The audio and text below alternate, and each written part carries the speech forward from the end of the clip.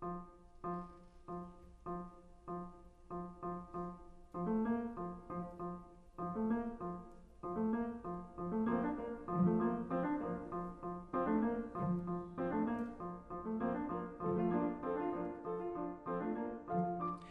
is Gil Manser welcoming you to a special Grateful Dead version of Word by Word Conversations with Writers on North Bay Public Media, KRCB-FM. Our guest is librarian and cultural historian David Dodd, author of a massive book with the rather long title, The Complete Annotated Grateful Dead Lyrics, the collected lyrics of Robert Hunter and John Barlow, lyrics to all original songs with selected traditional and cover songs. In addition to being a Deadhead, David is also the collections manager for the Sonoma County Library System and is especially interested in identifying and collecting the work of Sonoma County writers, musicians, and visual artists. The reasons for today's show about the Grateful Dead is multifold. First, the band has strong local roots. Lead vocalist and guitarist Jerry Garcia lived in Cazadero and went to Sebastopol's Annalee High School. Rhythm guitar and vocalist Bob Weir was born in San Francisco and grew up in Atherton. Piano player, organist, and songwriter Pigpen McKernan was born in San Bruno and attended Palo Alto High School. Bass guitarist Phil Lesh was born in Berkeley and went to Berkeley High, the College of San Mateo, UC Berkeley, and Mills College for graduate school. Drummer Bill Kritzman was born in Palo Alto and went to Pali High. Percussionist Mickey Hart and his dad own a music store in San Carlos, and Mickey's home music studio is in Sebastopol. Lyricist Robert Hunter, known as the band member who doesn't come on stage with us, began writing songs for the Dead at a 1967 gig in Rio Nido, California. The other reason is that the band, which formed in the practice room of a Palo Alto music store in 1965, is having a 50th reunion of the Dead's 4 surviving members, Billy, Bobby, Mickey, and Phil.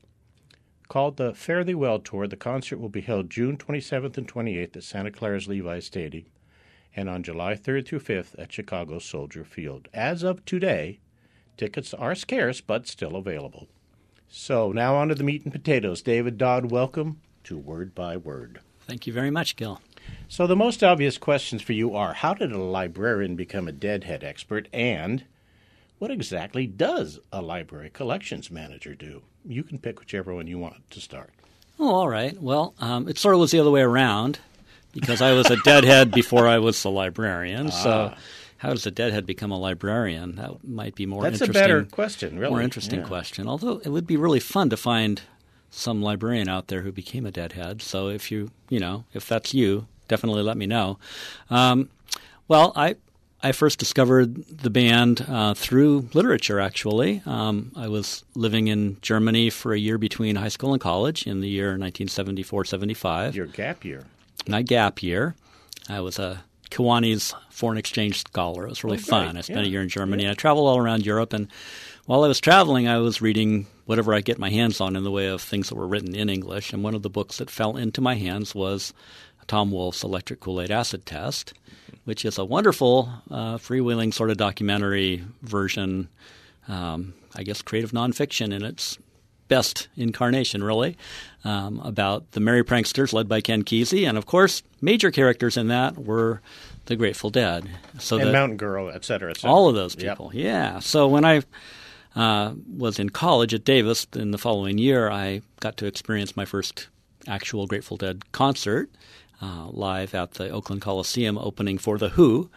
And I really went more because I was a Who fan than a Dead fan, but they were intriguing. And then when they came out on stage, I thought, wow, this is like characters from a book marching out on stage. It's kind of if you went to a show and Gandalf and those guys came out on stage. And because to me, they were sort of at that level, youngster that I was. And then the music started, and I was kind of taken aback by how it hit me. It was really made me dance. I looked around. I felt like I was part of a community of people, and it made me think. The lyrics right away struck me as something special. So I came away from that show in October of 1976.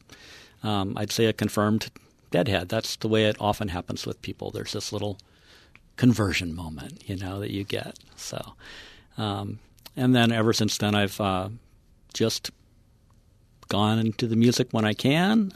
I didn't ever get to go on the road and follow them, but I've traveled a ways to see them at times. I'll be going to Chicago for the July 3rd concert on Friday night, and I'll be seeing them on Sunday the 28th in Levi's Stadium. So I get to see them twice out of these 5 shows, and I'm looking forward to that for all the controversy around it.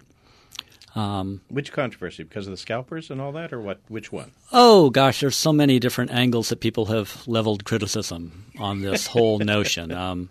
Whether it's at first they said 3 shows only in Chicago, that's it. And so if you want to see us, this is it. This is your only chance. So many of us scrambled and did the whole mail order thing with the number 10 envelope and the 3x5 card and all the stuff that you have to do. And Lots we did of that. Decorations on the envelope. I never did decorations, do but I got tickets anyway for that. So that was great. And then they announced, there's been such demand. Let's do something in California, which, would have made really a lot of sense for them to announce at the get-go. So that's one point of controversy, is just this sort of sense that we were tricked. But, they never trust a prankster. So. Well, yeah, but they also claim in the letter they sent out, probably you got one, that because it was sent to all deadheads that they had, emails for, that they were doing the next 2 concerts because, scalpers had picked up so many of the tickets, and they all of a sudden went triple, quadruple, et cetera, in price, and that kind of put it out of the range of normal human beings. Yeah, I could see that, and I whatever the reason, I'd be fine actually if they now declared they were going to tour full out. That's fine too. I don't really care as long as I get to see them some and they get to play together and the music continues to be out there in the world. Right. So, that I would never pay scalper prices for a Grateful Dead ticket. It's part of the ethics of being a Deadhead is if you buy a ticket and you can't use it, you either give it away or sell it for face value. Right. So the whole notion that there are scalped versions of these tickets out there is somewhat mind-boggling, but I understand that there was a whole section of the tickets that had to be set aside for Bears subscriber fans. That's right. So, of course, if you that were was a part savvy of the Soldier Field deal. Yeah, if you were a savvy Soldier Field season ticket holder, you would buy some tickets and sell them, right? So, I can't blame them for wanting to do that. And, people are entitled to do what they want to with their money and with their tickets. Okay, I'm going to do a segue here. You just mentioned the Deadhead ethics, and earlier off-air you talked about librarians' ethics, and specifically with regard to the Patriot Act. So the jump is not too illogical here. We just had a major change. I'm not sure people know one of the requirements of the Patriot Act was a section that specifically was aimed at libraries and librarians, in which if they were presented with a federal letter, they were prohibited from mentioning that they have in fact been served with that, and therefore could not talk about it. So then there was all kinds of controversy because there was a lawsuit brought in by a small group of librarians who had been served with the letter, and then they said, after the federal government announced publicly we've never used those, that in fact 6 of them had received letters.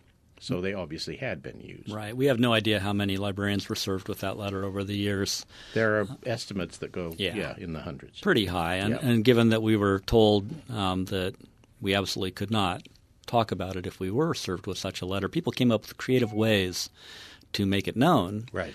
For instance, in Santa Cruz, where I worked at the time that the Patriot Act came into being, the director there, Ann Turner, put up signs in all her libraries that said, "As of right now, we have not been served with a Section 215 letter." Right.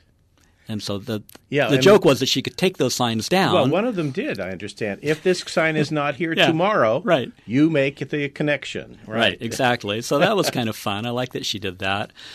She's one of my heroes in librarianship. So I know, and we've lived with this and fought against this Patriot Act for all these years now, since 2001, really. Mm-hmm. I remember the very first California Library Association conference immediately following the Patriot Act's enactment, and my friend Mary Minow, who is a librarian and a lawyer and probably the foremost expert on library law in the country, was there, and she gave a a briefing to a packed house of librarians on what the Patriot Act meant and what the implications were. And since then, it's just been an attempt ongoing by the American Library Association, by the local associations, by the intellectual freedom committees to try to get that rolled back. And now that Section 215 has sunsetted, we're just sort of waiting to see in what form it comes back at us. Some other number. Some other number, some other name. Yeah. The other thing is, I'm not sure that our listeners know that the American Library Association is such a, what's a good word for it? A professional organization, yes, but it is also an activist organization for the users and readers who go to libraries. Right. When you look at other comparable professional associations, the American Medical Association springs to mind, and really it's not comparable because what you think of with the AMA is an organization that lobbies on behalf of doctors. Right. Whereas the American Library Association lobbies on behalf of readers, librarians, and intellectual freedom as a general rule. And that's what libraries – in the broadest sense. In the very broadest sense, exactly. And I really love that about our profession is that we didn't really get into this to make a bundle of money, and we don't really have a lot of industry around the profession that is very lucrative. So it frees us up to be focused on the ethics. Mm-hmm. So we do that. So let's segue now into exactly your job title is you are collections manager. So do you sit in one room and manage that collection, or do you run around to all the libraries? Tell us about what you do. So first off, there's the title itself, collections manager, which, I'm on LinkedIn as a professional librarian, and that's my title. And I get all these offers for jobs from credit card companies because they think that I'm a collections guy. I'm going to agency. Go knock on their door and collect on their credit card or whatever. You owe 23 cents from a book you checked out whenever. So the first thing I always have to say is I really prefer the wording collection development librarian. And so what I do is I work on just that, developing the collections that are available to the public here in Sonoma County at all of our 11 branches and 2 reading outposts in Forestville and Occidental. Yes. But every library in Sonoma County is a member of this system. And so we serve a very diverse and dispersed population. And so the trick here, of course, is having some sort of a central eye on things because we have a fairly hefty budget. We've got about a $1.6 million materials budget, which is roughly 1/10 of the overall library budget. And we take that and we spread it across these 13 outposts. And we try to do it in a way that recognizes the individuality of the locations and at the same time what needs to be in any library. Mm-hmm. So what is sort of a universally good publication that's coming out next month that we need to make sure that at least 4 or 5 copies are sprinkled around the county. Right. So we have a really fun system that was developed really before I got here that I work with, and it's there's some centralized selection, and I don't do all of that. That's done by several librarians throughout the county, and we coordinate our efforts. And then the materials carts, they're called. We get these electronic carts that list all the books available in the coming few months, are sent out to the branches, and the branches have a certain pot of money of their own that they can then say, well, I know we have interested readers in that, and we're going to buy that for our branch too. Mm-hmm, mm-hmm. So it's really kind of the best of both worlds, centralized, decentralized selection. And my role is to just keep my finger on the pulse of what's going on around the county, to develop, in some cases, some special collections. So I've been doing some things, as you said, around local authors and musicians to make sure that we have their materials in the libraries and just generally see where the trends are going, for instance, with ebooks or with downloadable audio or with streaming media or all these things that are coming up around the corner. Right. Well, one of the things I'm going to do a little plug here for the library because the library card is free. And all those special collections and all those targeted readerships in each of the different branches is available to any card-holding member of the Sonoma County Library System. Yeah, that's a great thing. It's a great thing. Yeah. And the freeness of it is kind of astonishing if you think about it in the context of 2015. and think about the kinds of public utility kind of things that exist, for instance, online. So we have, a very active social media presence throughout that people participate in. We have search engines, and none of those things are owned by us, the people. Those are owned by giant corporations like Facebook and Google, and everyone is, not everyone, but very many people, the preponderance of the population seems to be invested in that. And yet we don't have any control over that. That's right. It's not taxpayer funded. It's not obligated to present all points of view in any way. The library is taxpayer funded. That's how we run. And we are obligated to represent all fields of knowledge from all points of view. So if you can't walk into your local library and find something to offend you, we're doing something wrong. Wow, that takes us right into the Grateful Dead, You doesn't betcha. it? Yes, because they have offended their share of people along the way.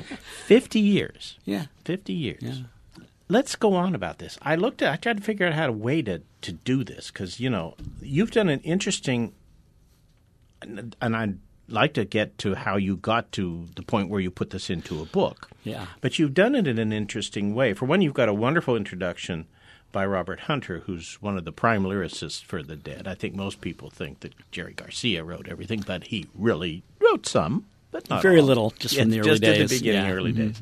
So what you've done is you put the collection in chronological order from the first time they were publicly performed that we know. That's right. And, of course, that does not cover those little, riffs at the end that somebody tried something out and Right. nobody taped. One of the other things we talked about the ethics of the Deadheads, and I love the fact in the introduction Robert Hunter talks about the anarchy of the audience and how that was encouraged by the Dead, because you could come in with any kind of recording device you wanted, do what put it down and share it with whomever you wanted. Right. So if you go online, you can find an amazing amount of material. Yes. From thousands all kinds hours. of thousands and thousands of hours of very poorly shot, video. Or good. Some. There's a couple concerts at Stanford which are really, really good. The audio is the audio nice. can be really spectacular. Yeah, the visuals are maybe, but a lot of, handheld camera stuff. Right. Anyway, so we got it in chronological order. So I'm going to start with two songs. First is Can't Come Down. It's the first song in the book. Mm-hmm.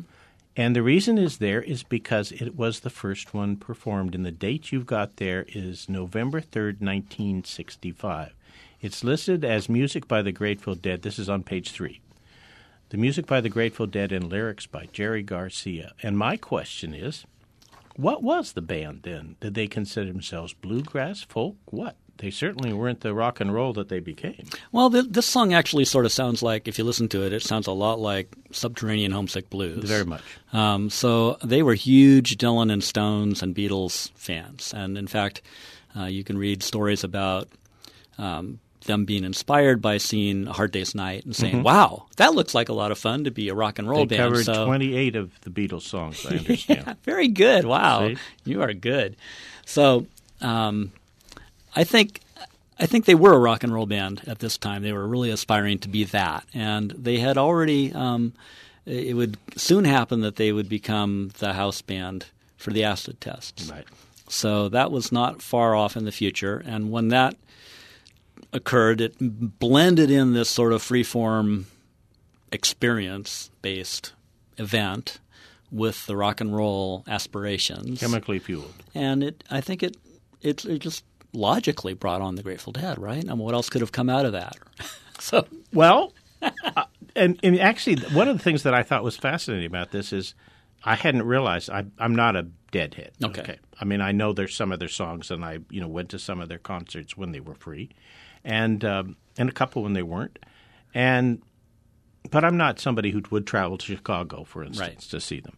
The other thing, though, is that I think of, Jerry Garcia and Grisman together, Right. that after these things that happened, they were always playing. I guess that's the thing. Yeah. They were constantly playing. And there again, some of the videos online, that one that's filmed in the the living room out at Grisman's house, and the kids are walking back and forth, and they're just, playing. Right. Really going to it. Right. Well, I mean, Garcia was quoted as saying that he basically was addicted to music, and he would play, 7 nights a week if he could. So he had, and he did, and he had the Grateful Dead, and they would play a stand of 5 shows, and then he would be playing on that same week at the Keystone Berkeley with his own band, and sitting in with so and so elsewhere. And there was a period when he was in the New Riders of the Purple Sage where he would open the show with the New Riders, then the Dead would play an acoustic set, and then they would play 2 full electric set, so he would be on stage for 7 hours or whatever, and it's mind-boggling, really, to think of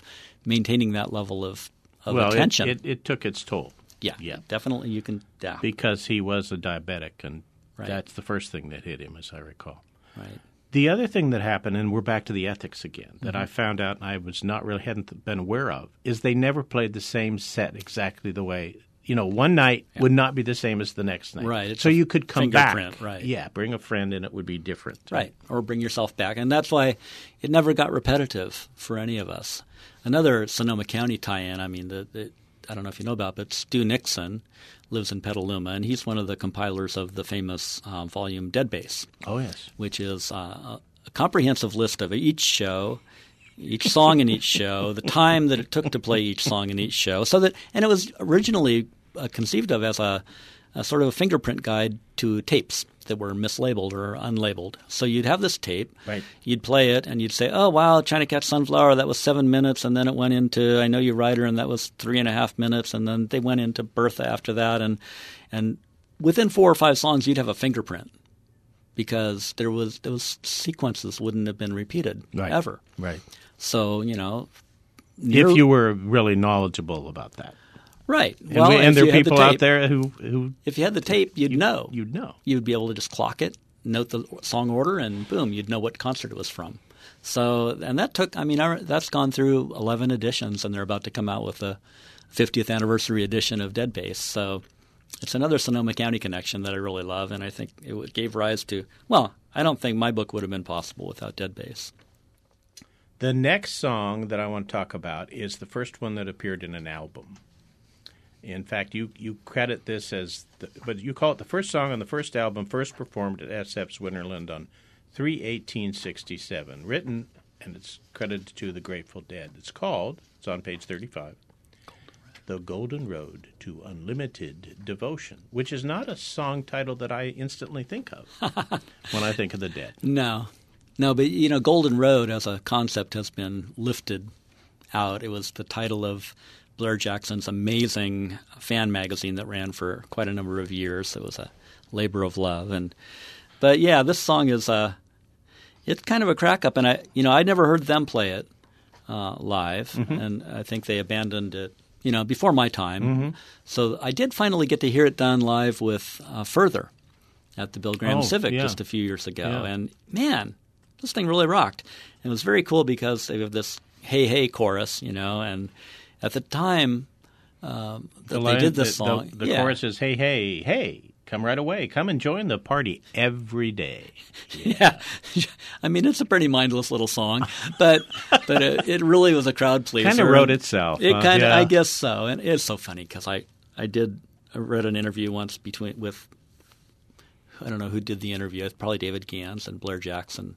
But they interviewed Hunter and Garcia together, which must have been quite an interesting thing to do. You make reference to some of their interviews together. Okay, I'd probably talk about this. But there was one point where, they talked about needing to bring Hunter on because, they were just not doing so well with the lyrics. And Hunter saying something like, oh, you guys were doing okay. And Jerry saying, well, if you'd have told us that at the time, we never would have brought you on, so. I don't know. They had fun with each other. He goes on to say, well, I needed a job. So yeah. I wasn't stupid. And, the amazing thing, he talks about in his introduction, and really Hunter's introduction is the jewel of the book, is because it talks about the craft of actual songwriting and what you have to do to accomplish that. And he is so, he relishes the fact that he has actually made a living doing what he loves.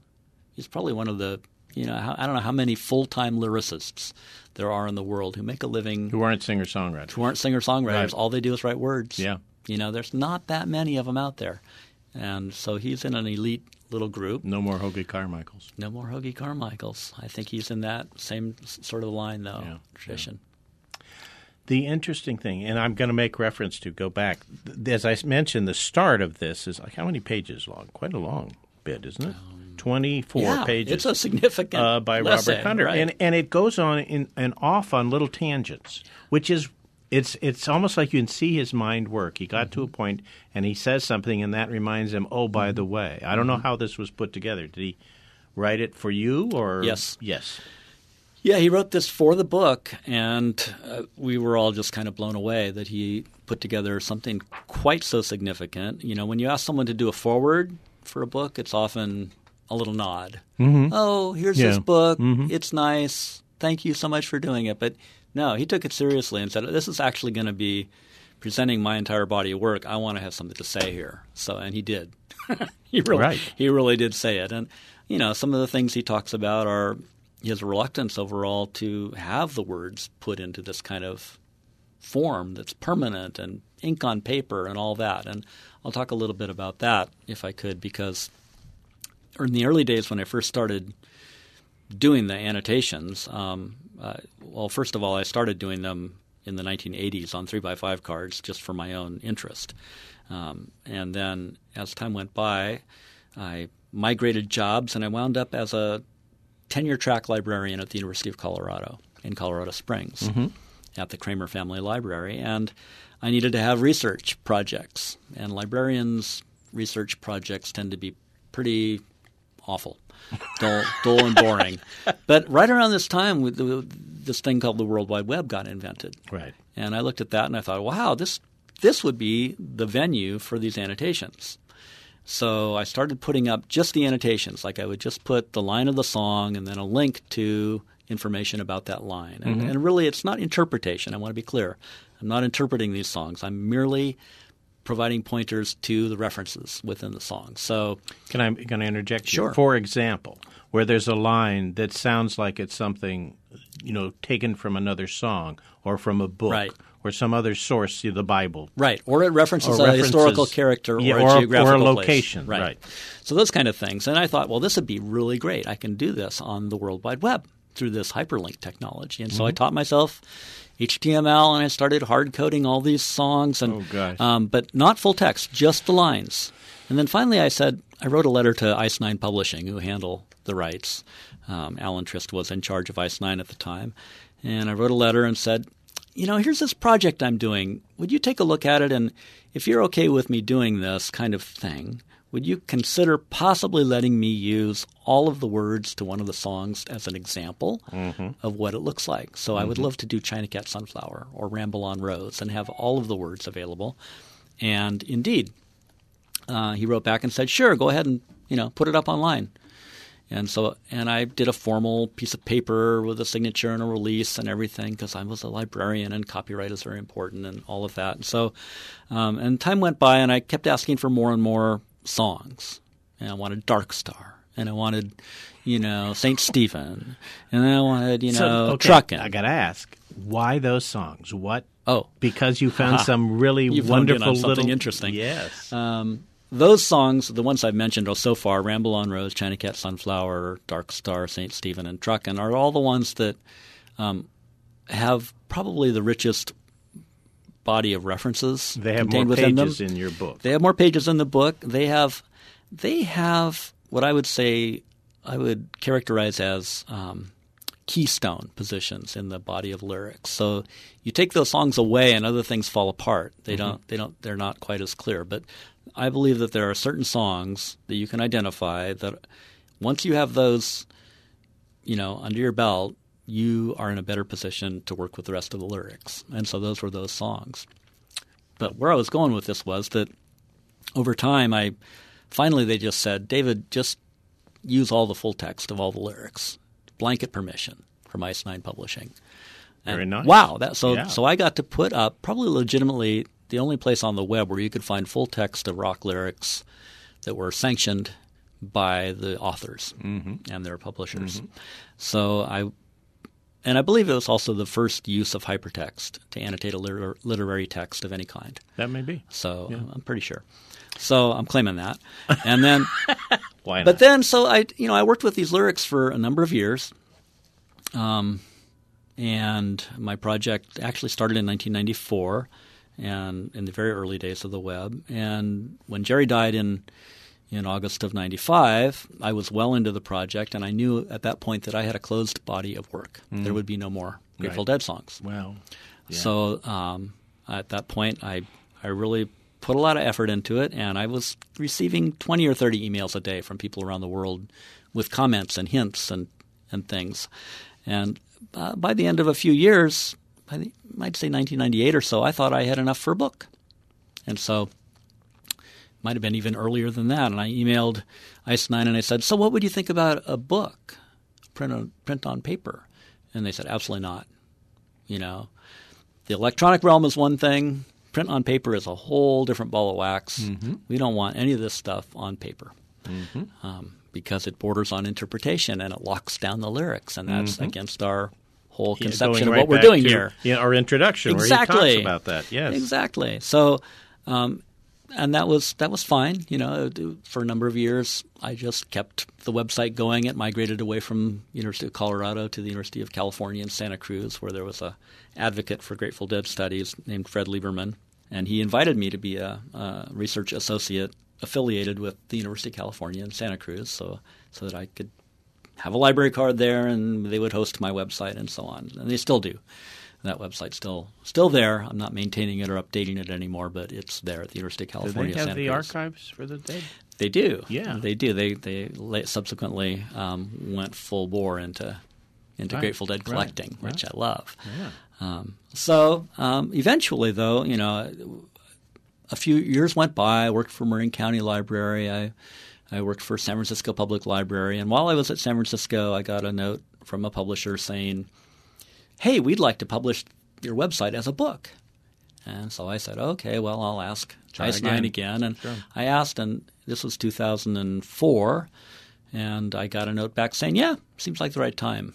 And it was a mind-boggling piece of email to get, because then I knew I would be working on nothing else for the next year or so, because that's what you do when you're writing a book, right? That's right. You just put yourself into it. Sit down in the chair and work. Yeah. So that's why it came out in 2005 eventually as a published book, print on paper, and all of these lyrics, and hence the big introduction from Robert Hunter. Well, it's a amazing piece of work. It really is. I can see the hours. You are listening to a special Grateful Dead version of Word by Word Conversations with Writers on North Bay Public Media, KRCB-FM. Our guest is librarian, cultural historian, and deadhead David Dodd, author of a massive book with the rather long title, The Complete Annotated Grateful Dead Lyrics, the Collected Lyrics of Robert Hunter and John Barlow, Lyrics to All Original Songs with Selected Traditional and Cover Songs. In the next half hour, we're going to chat about more of the Grateful Dead songs, and we're going to start off with one which is very, very has lots of background material in it. So stay tuned.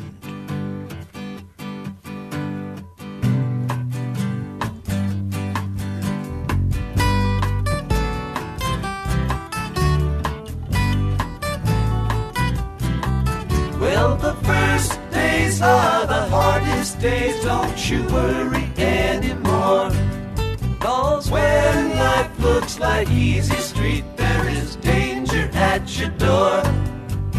Think this through with me. Let me know your mind. Whoa, what I want to know is, are you kind?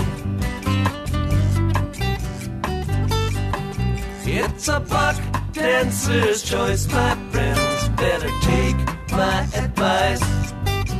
You know all the rules by now, and the fire from the ice. Will you come with me? Won't you come with me? Whoa, what I want to know. Will you come with me?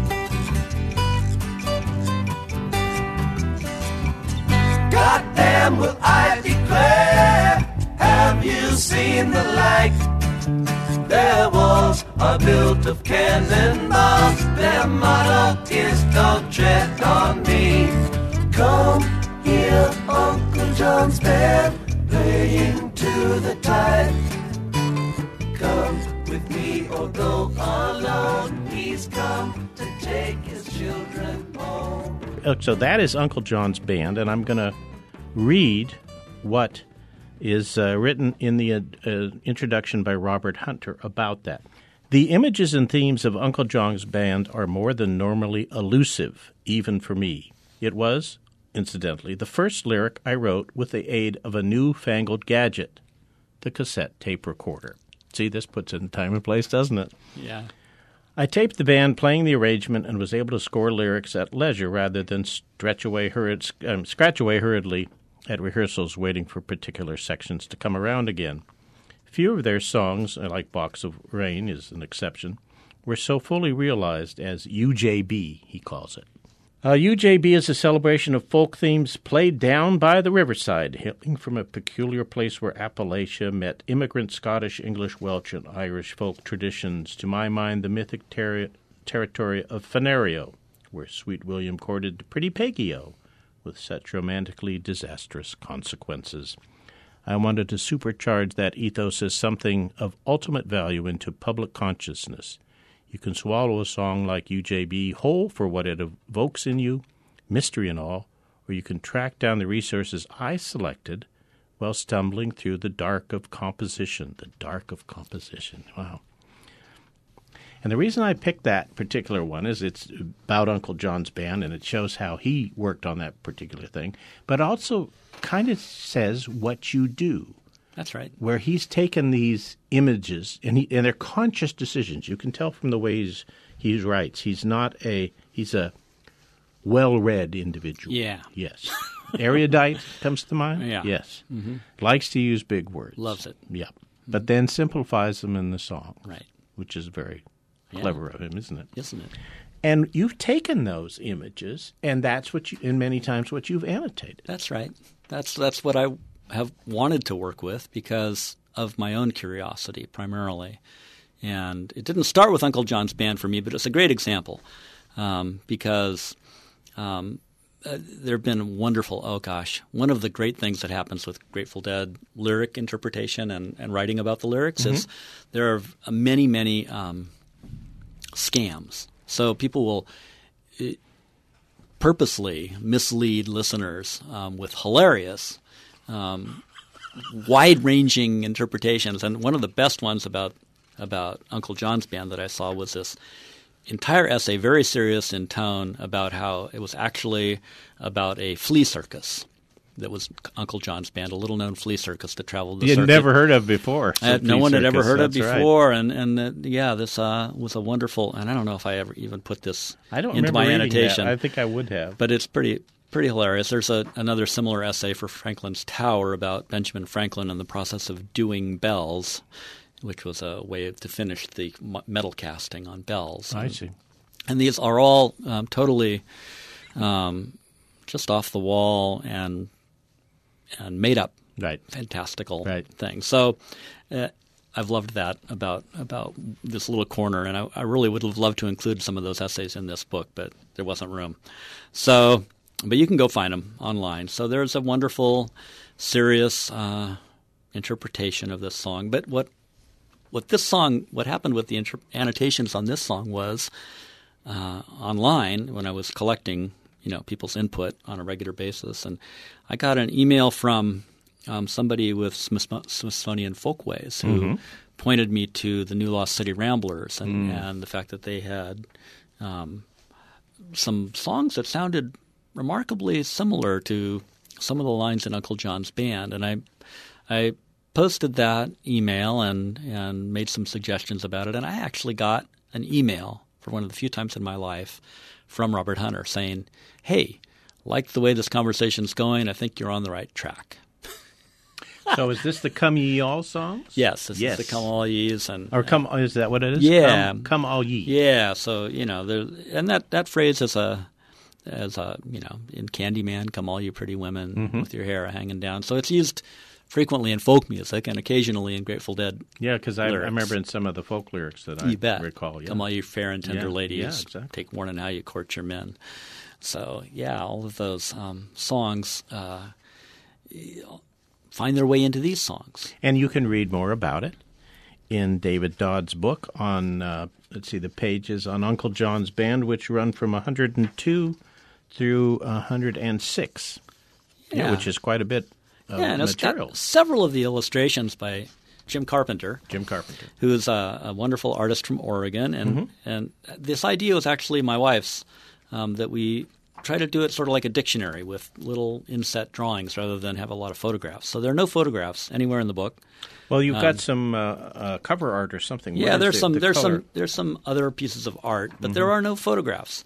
We could have used photographs of Emily Dickinson, and we could have photographed a "Don't Tread on Me" flag, or we could have photographed a buck dancer Corvus or something. makes all that money, right? Yeah, so we didn't do that. We actually used an artist, and he did original drawings for many odd little corners of these songs, and I think he's a kind of a genius, actually. So Uncle John's Band has Easy Street, it's got a buck dancer, it's got Don't Tread on Me, it's got the crow telling a story, and it's got Emily Dickinson. Okay, the buck dancer. Let's talk about that. That's a good one. Because I didn't know what I know now after reading your annotations.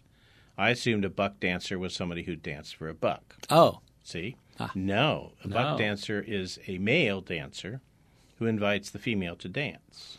It's kind of like the reverse of, Lady's Choice. Is that right? That's Well, one and it's interpretation. Yeah, and the buck and wing is a particular dance. Yeah. So, and made famous as a phrase by the poet James Dickey, because he has an actual poem with that title, which I'm not finding in my own annotations here. Where is that? Buck Dancer's Choice. Title of a Right volume there. of poetry by That's James right. Dickey. Yeah, There it is. So 1966. So it's likely that Hunter knew that. Like you said, he's extremely well read. His father was an English professor, and he really seems to have absorbed that through his skin somehow. I never put anything past him. That's what I've learned over the years is that if there's some reference that you can dig up, he was probably there already. So it's a Dame Edith Sitwell reference in China Cat Sunflower. Well, he knows the poetry of Dame Edith Sitwell. I'm sorry, he knows all that stuff cold. Mm-hmm. So T.S. Eliot, Pound, anybody, So I just never anymore figure that my reference is far-fetched. I figure it's probably pretty likely, if I find it, that he had already found it and knew it. Or knew it. Right. You just pulled it out. Right. Right. So it's going to fit here. And that's kind of fun. And the same is true of the other major lyricist for the Dead, John Perry Barlow, who was a big ally for librarians generally because he's one of the co-founders of the Electronic Frontier Foundation. But he was a theology student, and so many biblical and other theological references sprinkled throughout his songs. And pulling those out, I mean, he wrote the afterword. Hunter wrote the foreword, and Barlow wrote the afterword. And he talks about David found a lot of the biblical references, but by no means did he find them all. Thanks, John. He's going to quote chapter and verse, right? That's right. Yeah, I love that. Now let's talk about trucking, because that's one of the ones you said that really got you going here. It's on 131 to 134.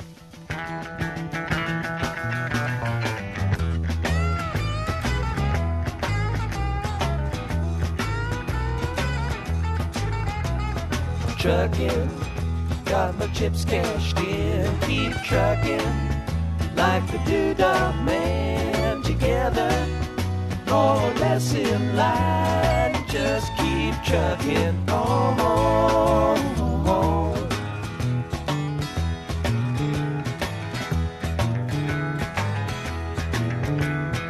Arrows of neon and flashing marquees out on Main Street. Chicago, New York, Detroit, and it's all on the same street. A typical city involved in a typical daydream. Hang it up and see what tomorrow brings. Dallas got a soft machine. Houston, too close to New Orleans. New York got the ways and means and just won't let you be.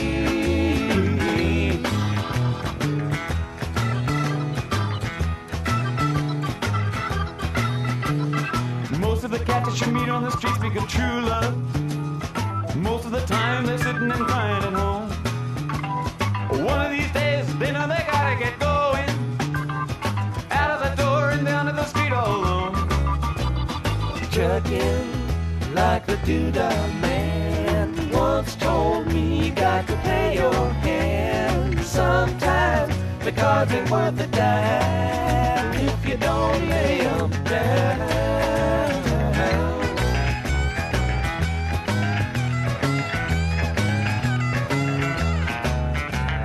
Sometimes the light's all shining on me.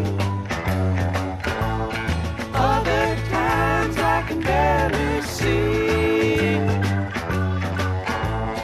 Lately it occurs to me,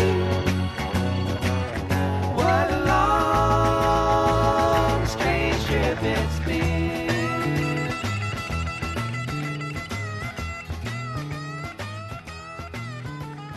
What in the world ever became of Sweet Jane?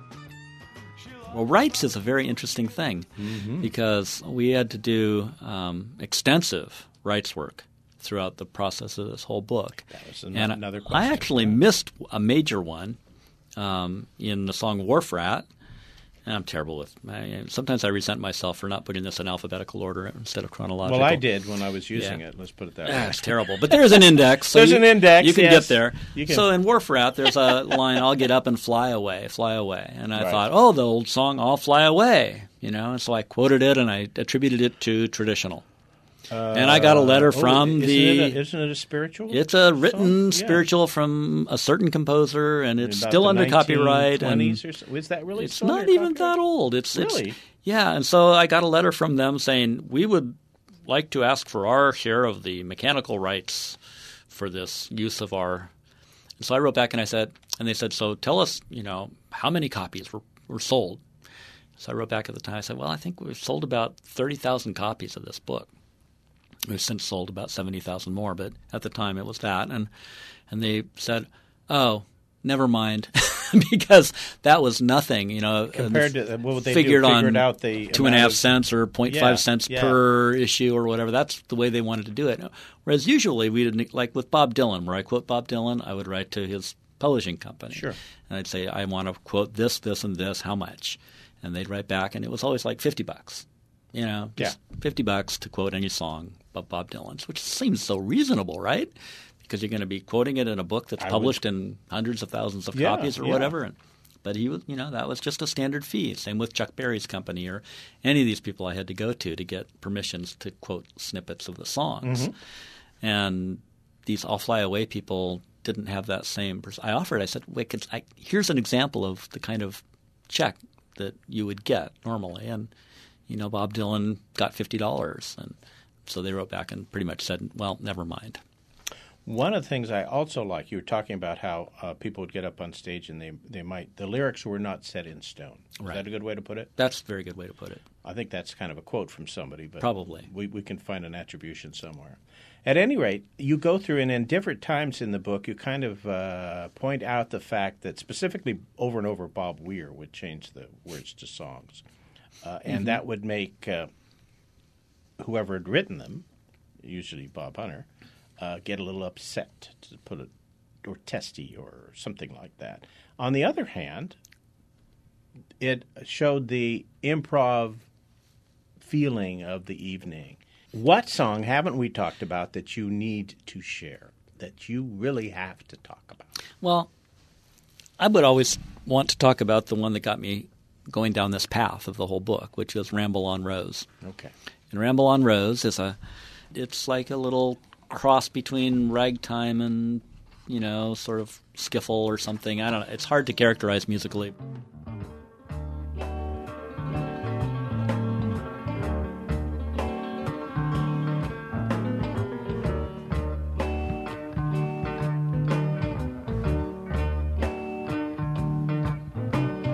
Just like Jack the Ripper, just like Mojo Hand, just like Billy Sunday in a shotgun ragtime band, just like York City, just like Jericho. Pace the halls and climb the walls and get out when they blow. Did you say your name was Ramblin' Rose? Ramble on, baby. Settle down easy. Ramble on, Rose. Just like Jack and Jill. Mama told the sailor, one heat up and one cool down. Leave nothing for the tailor. Just like Jack and Jill. Mama There we go. Ramble on Rose, 176 to 182. You do put a lot of material on that one. Well, it's full of stuff. So, the fact that all these people get referenced in the songs, and it starts with Jack the Ripper and Billy Sunday. And, who was Billy Sunday? That was actually the first question He was I a had. minister. Yes. Yes. He Got was all I think he had a radio show, too, didn't he? He was an evangelical, Yeah. early tent ministry kind of Right. guy who traveled around. But before that, he was a professional baseball player. I did not know that. And I didn't know any of this stuff. So this is what I started pursuing when I was a reference librarian in the Alameda County Library in the 80s. And in sort of the corners of my time, I would look up and try to find out.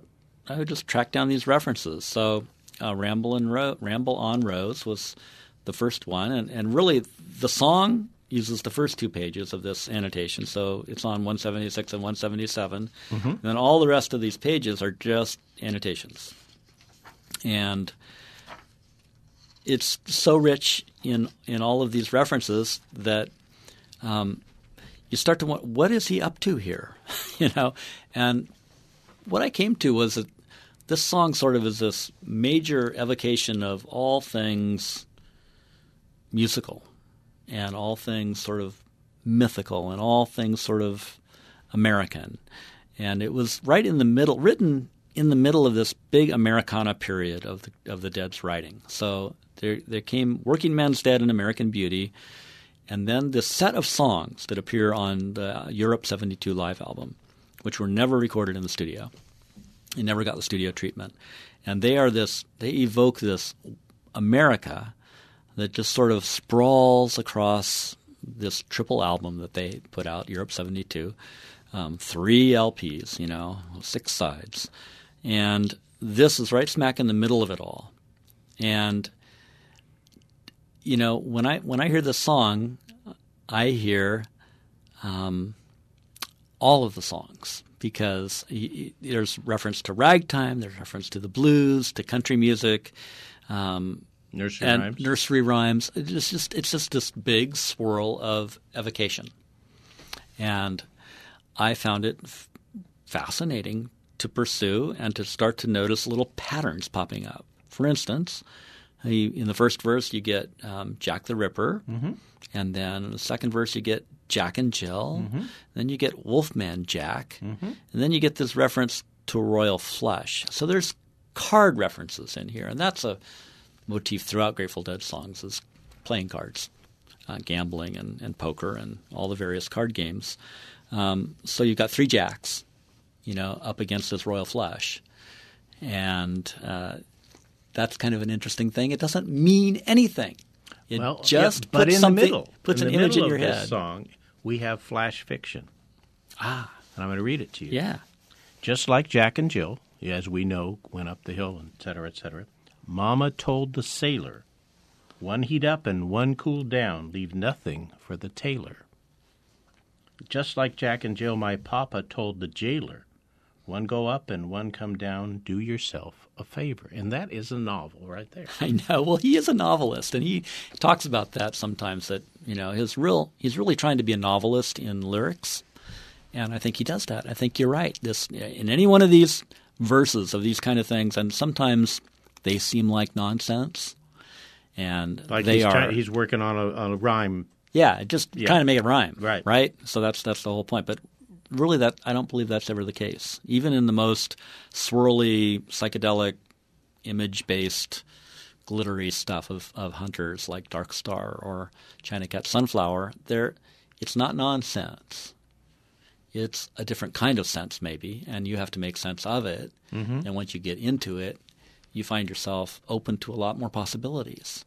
And so, never to lock it down, never to say this is what it means. You could say this is what it means to me, but even that's kind of today breaching. This minute. This moment, right? Or this is what I get from it right now. And the songs do change over time, and they're evocative. They're evocative at all kinds of levels. Right. Where you heard it, who you heard it with, right? What words you heard, what was in the atmosphere at the time. I mean, for instance, this song I heard done at the closing of Winterland concert one time, and I was sure I understood.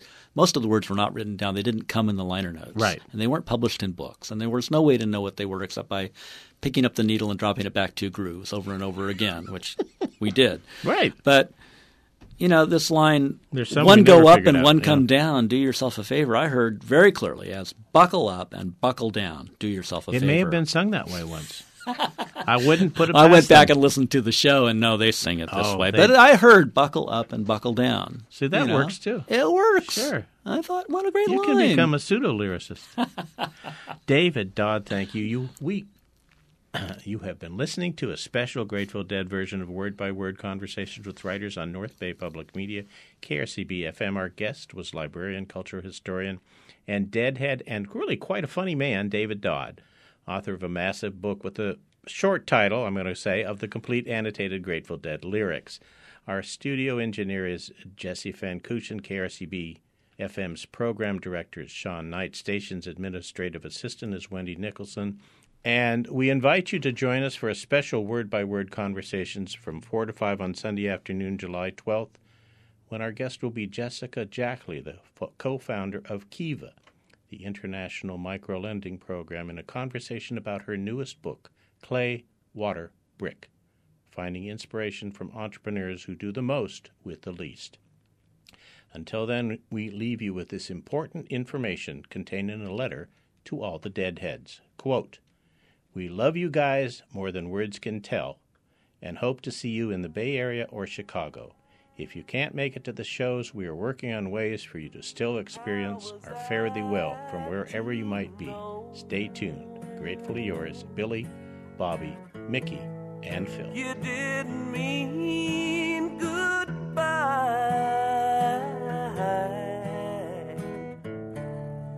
You meant please don't let me go. I was having a hard time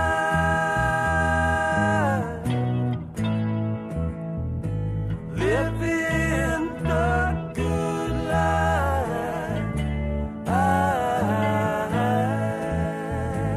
Well, I know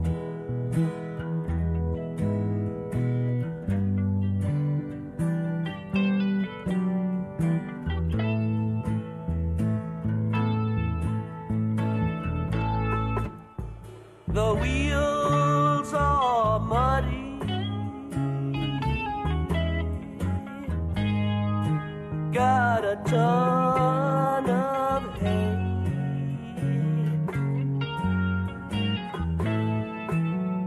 Now listen here, baby,